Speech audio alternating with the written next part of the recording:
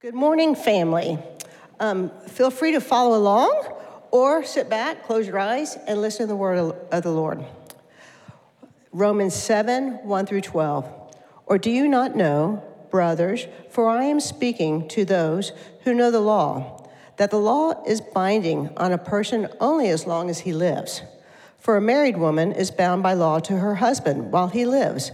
But if her husband dies, she is released from the law of marriage. Accordingly, she will be called an adulteress if she lives with another man while her husband is alive. But if her husband dies, she is free from that law, and if she marries another man, she is not an adulteress. Likewise, my brothers, you also have died to the law through the body of Christ, so that you may belong to another, to him who has been raised from the dead, in order that we may bear fruit for God. For while we were living in the flesh, our sinful passions aroused by the law were at work in our members to bear fruit for death. But now we are released from the law, having died to that which held us captive, so that we serve in the new way of the Spirit and not in the old way of the written code. Well then, shall we say that the law is sin? By no means. Yet, if it had not been for the law, I would not have known sin. For I would not have known what it is to covet, if the law had not said, you shall not covet.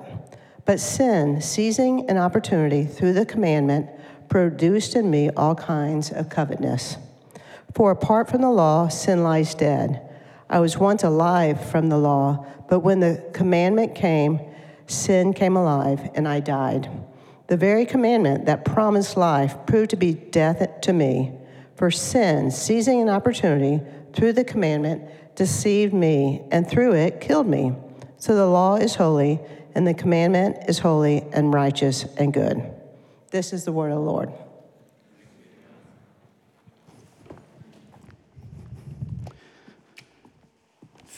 Thank you, Angela. So it is a long walk. Good morning, church.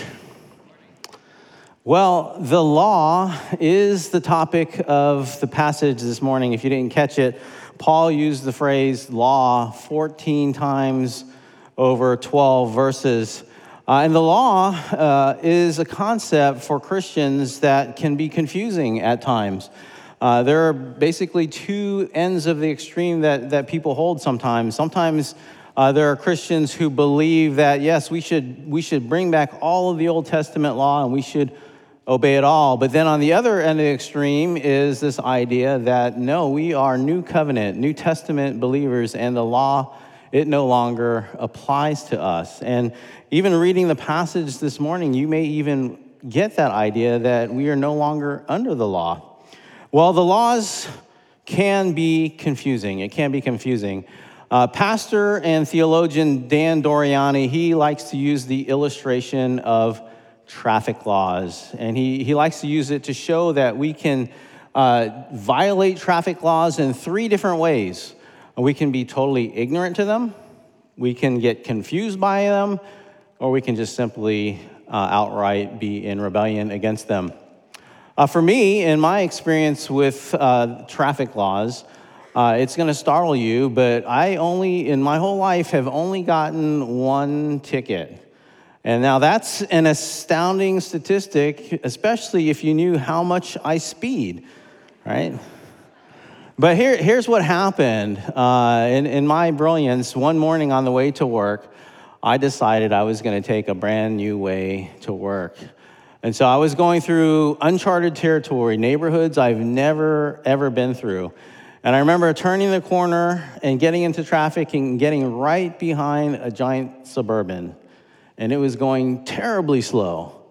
And in my frustration, I was looking through the window trying to figure out what in the world is this person doing? And I could see them. It looked like they were fumbling with their cell phone, right? And what happened to me? Well, I got super frustrated and super angry and like, why, there's another person on their phone, not paying attention, going super slow. So I decided in my brilliance to zoom around them. And that's what I did. I got in the next lane and headed right past them. just in time to see that I was in a school zone. And guess what? There was a cop there too, and he saw that I was in the school zone, pulled me over, and despite my pleading of ignorance and the fact that there was this person on their cell phone, I still got a ticket. And if you've ever gotten a ticket for speeding in a school zone, you know that it is a whopper. It's an expensive ticket. That's an example of ignorance to the law. I didn't know I was in a school zone. Traffic laws can also be confusing in this way, right? On the highway, it says 70 miles per hour. But isn't there some kind of unwritten rule that you can go 5 miles over and you'll never get a ticket? I mean, some of you guys think it's 15, right? You know, I can go 85, right? Well, where is that exact line? If I'm going 71 and a 70, are they really going to give me a ticket? So it can be confusing. And then there's those times when we just outright rebel against the law. We break the law. Yes, I've done it when I've been late to meetings and whatnot. I just, put the hammer down and go and I speed, and I am at risk of getting a ticket. Laws can be confusing. We can break them out of ignorance, confusion, or outright rebellion. In our passage this morning, as we look at the law, we're confronted with this startling idea Paul gives us that we are released from the law. We are free from the law. But the question is, then what is the function of the law? What is the function of the law? So we're going to look at freedom from the law, the function of the law, and then what purpose have we been released from the law, and that is the fruit of the law. And so there you have it. 3 F's this morning. Magically, you get 3 F's. It doesn't always work out that way. Freedom, function, and fruit. But this morning, it works out that way. Now, before we jump into that first point, I just want to caution you, or maybe better, alert you. This type of passage is a passage that requires lots of explaining. So there's going to be lots of explaining to do this morning. So I just want you to buckle up, grab that coffee, do what you have to do. But there's going to be a lot of explaining, especially in the first couple points. It's a complicated, confusing passage, and I really want you guys to understand the function of the law for believers today. And I want you to understand what it means to be free or released from the law. So let's look at that first point, freedom from the law, verse 6. But now we are released from the law, having died to that which held us captive, so that we serve in the new way of the Spirit and not in the old way of the written code. And so here you have it right away, and he says it a few other times in the passage, that we are released from the law. We are free from the law. We have freedom. And I'm going to give you the thesis, the idea. What does it actually mean? I'm going to give it to you right away. What it means is we have been freed from the condemnation and the power of the law. We have been released from the condemnation and the power of the law. Now I want to unpack all of what that means. The law of God, it being in place, requires our perfect obedience. I love the fact that Mark showed us James 2:10. What James 2:10 says, for whoever keeps the whole law but fails in one point has been guilty of it all. And that describes all of us here this morning. None of us keeps the law of God perfectly. Therefore, we are all guilty of the law. We stand condemned. We can be sentenced by the law. And what is that sentence? That sentence is death. It's physical death. It's spiritual death. It's life eternally apart from God. Paul would say it this way in Galatians 3, chapter 3, verses 10 through 11. For all who rely on works of the law are under a curse. For it is written, cursed be everyone who does not abide by all things written in the book of the law and do them. Now it is evident that no one is justified before God by the law, for the righteous shall live by faith. And so you have it here even in this passage in Galatians. Paul is telling us that we cannot be justified by law keeping. In fact, we are under its sentence, under its curse, which is death. But also in this passage, you may pick up on the fact that not only are we released from the condemnation of death, but we're released from its power. Look at those words. For all who rely on the works of the law. Now I'm going to give you two ways that we're released from the power of the law. The first is captured in that Galatians chapter 3. And it's this way. Our predisposition, our intuition, our built-in mechanism of wanting to justify ourselves by law keeping, by doing good, by works righteousness. One of our elders, Richard Hofstadter, says it this way: do good to get good, or do bad to get bad. That's the way we think when it comes to the law of God. We have in here this morning a few people who are familiar with computer programming. You know that in computer programs, there's this thing called a function. And a function is a specific sets of code that does something exactly. Every time the computer programmer calls that function, it goes to those lines of code and it does it over and over again, exactly the same every single time. In this way, we are the same with the law of God. We are pre-programmed. We have that exact same function when it comes to our standing before God. We base our standing on our law keeping, on our performance, on our obedience, on our works. It's why if you ask almost everyone on the street, why are you going to get into heaven? Why is God going to let you into heaven? They're going to say, well, it's because my good works, they outweigh somehow my bad works. I do more good than bad. We are built to relate to God based on our works. That's the first way that we are released from the power of the law. The law arouses that within us, that we relate to God based on works.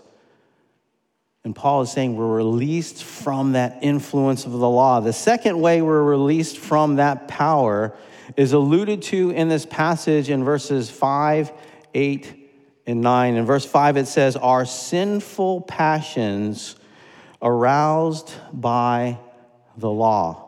And then in 8 and 9, it says, but sin, seizing an opportunity through the commandment, produced in me all kinds of covetousness. For apart from the law, sin lies dead. I was once alive apart from the law, but when the commandment came, sin came alive and I died. Paul here, it sounds a little confusing, Paul here is referring to a power that the law has over us to entice us, provoke us to disobey the law of God, okay? Now, if you're a parent in here, you may know a little bit of what I'm talking about, right? When you tell your young child not to do something, what inevitably happens? They inevitably go and do the very thing you told them not to do. We have a lot of young families in here this morning, and some of you have not child-proofed your house yet, and so you're all the time saying, don't touch this or don't touch that, and what happens? Well, they do that. They touch it. That's what Paul is talking about here. Our sinful passions aroused by the law. The law does the very same thing in us. It causes us to want to break it. It causes us to want to push the boundary, right? It's kind of like speeding on the highway. How fast can I go, right? How fast can I go?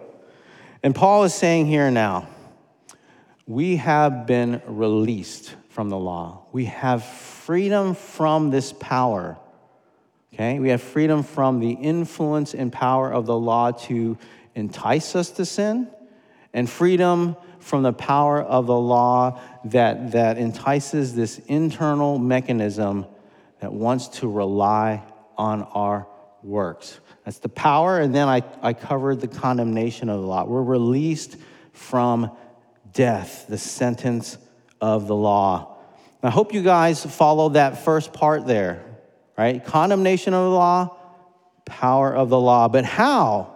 How now are we freed from the law's condemnation and power? That's the subject of verses 1 through 4, where Paul is using this analogy of marriage and death, okay? And what he's basically saying there is, if there's no death, then you are bound. If you are in a marriage and your husband is still alive, you are still bound by marriage law to stay married to that person. But once the husband is dead, the wife is now free to be joined to another. That's perfectly legal. They are no longer bound by marriage law that says, no, you cannot have two husbands at one time. So in a similar way, Paul is saying, we have died to the law and have been joined to Jesus.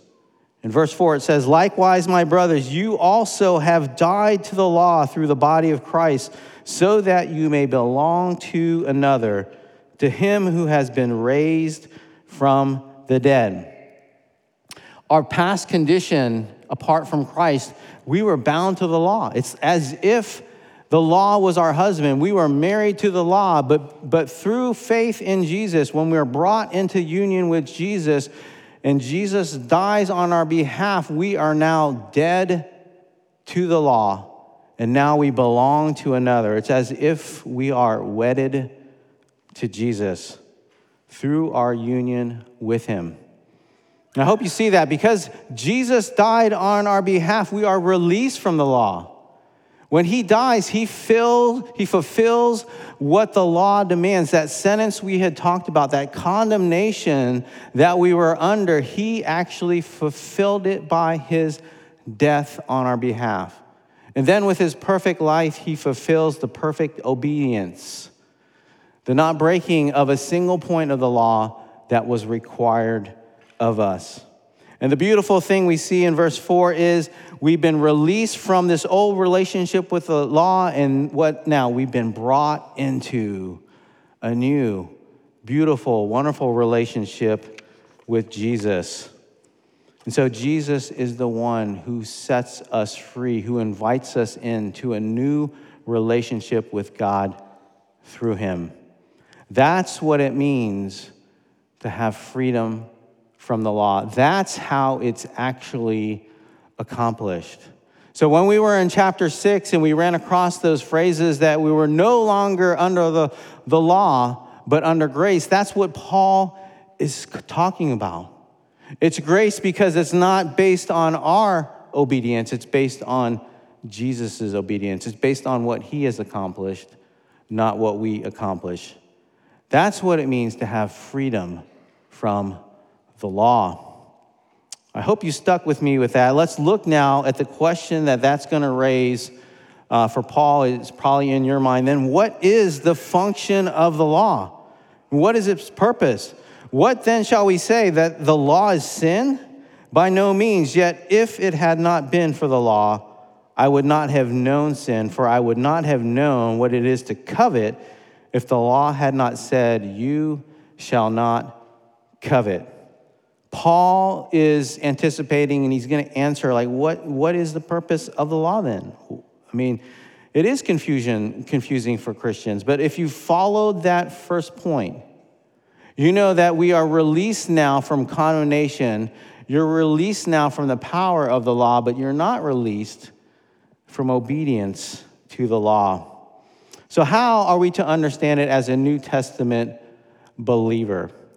And there are many folks in here this morning who are well-studied, who are theologically astute. You're well acquainted with John Calvin and his threefold usage of the law. And we're gonna touch on that a little bit, but we're really wanting to deal with what Scripture is giving us this morning. So we're gonna walk through these passages and see what it means for a New Testament believer. What is the function of the law for us? And the first thing we see in that verse 7 is this, that the law clearly defines and it reveals the profound, deep nature of sin.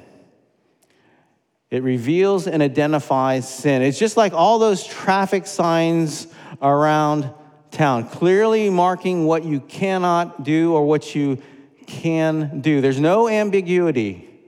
God's law is not ambiguous. We know clearly that you shall not murder, you shall not commit adultery, you shall not steal. It's not like these legal agreements where you've got this very small, fine, confusing print. God's law was given powerfully to his people at Sinai, and it was recorded and preserved for us in his holy word. It's not confusing, and we now know it. Interestingly, people around the planet who are not even God's people seem to know God's law. What is interesting in these verses, though, is that Paul chooses the 10th commandment as an example. He chooses, you shall not covet, as something to talk about. And why is that? Coveting is that lust, that inordinate desire to have something that belongs to someone else. And I say it's interesting because of this, that coveting shows that sin is not merely something external or on the surface. It's not just our behavior, but sin is profound. It is deep. It is rooted in the core of our being. It is rooted in our very heart, in our motivations, in our desires, in our wants, in our will. And Paul is showing us that sin goes so much deeper than just mere external obedience. Sin is a matter deep in our heart. Jesus even shows this in the New Testament. He shows us that, yes, to hate someone in your heart is to murder. To lust is to commit adultery. It goes far deeper than external obedience. It requires a new heart, a new obedience, a transformation in our heart that transforms our very desires and affections so that we now love God and love other people. The law shows us clearly that we are all sinners and that we're all in deep need of a Savior, therefore. This is what John Calvin would refer to as the law being used as a mirror. It's a mirror that it points, when we look into the law of God, it shows us how far we fall short of his perfect standard. Not just simply external means, but deep within the heart of every one of us, we rebel against God. Our desires and our affections are disordered. So the law is a gracious gift of God, showing us of our need, leading us to a Savior. Secondly, the law is good for people, the people of God. Why? Because it reveals the perfect will of God. Look with me at verse 12. So the law is holy, the commandment is holy and righteous and good. Now, for the audience reading this passage for us this morning, when we come to verse 12, it should be abundantly clear now that God's law is not something that we can set aside. It's not something that is without use. But the scripture is saying it's holy, it is righteous, it is good. And so the best possible way for us as God's people to flourish and to live is to live within God's law, to live within the boundaries that he has outlined for his people. Now, if you were here last week, and I preached a little bit on this, and I talked about this idea of obedience to God is a good thing. And I used the illustration of our pet fish. Right? We had fish when our kids were little. And the best life for those fish was to live inside of the fishbowl and not look outside of the fishbowl and think that there is something better outside. Outside is just shriveling up and death. Within the boundaries of the fishbowl is flourishing, is life. And so the utmost of human flourishing, the most freedom that we can experience as limited created beings is actually within the constraints that God has given us in his holy word. Most of you guys here this morning have a car, and you have a car operating manual, but I'm wagering that most of you haven't read your manual. If you look in your manual, I know in my car manual it has things that I'm supposed to do and things that I'm not supposed to do. I'm not supposed to tow over 5,000 pounds. I'm supposed to change the oil and rotate the tires and do all these things. Why? Because the manufacturer, the designer of the car, knows better for proper operation of that car, for the best performance of the car, we have to do these things or not do certain things. Our designer and creator has given us in his law a way to flourish, a way to best operate. Do we believe that God's word gives us that, or do we believe that God's word has been given to us to restrict us from his very best, from his good?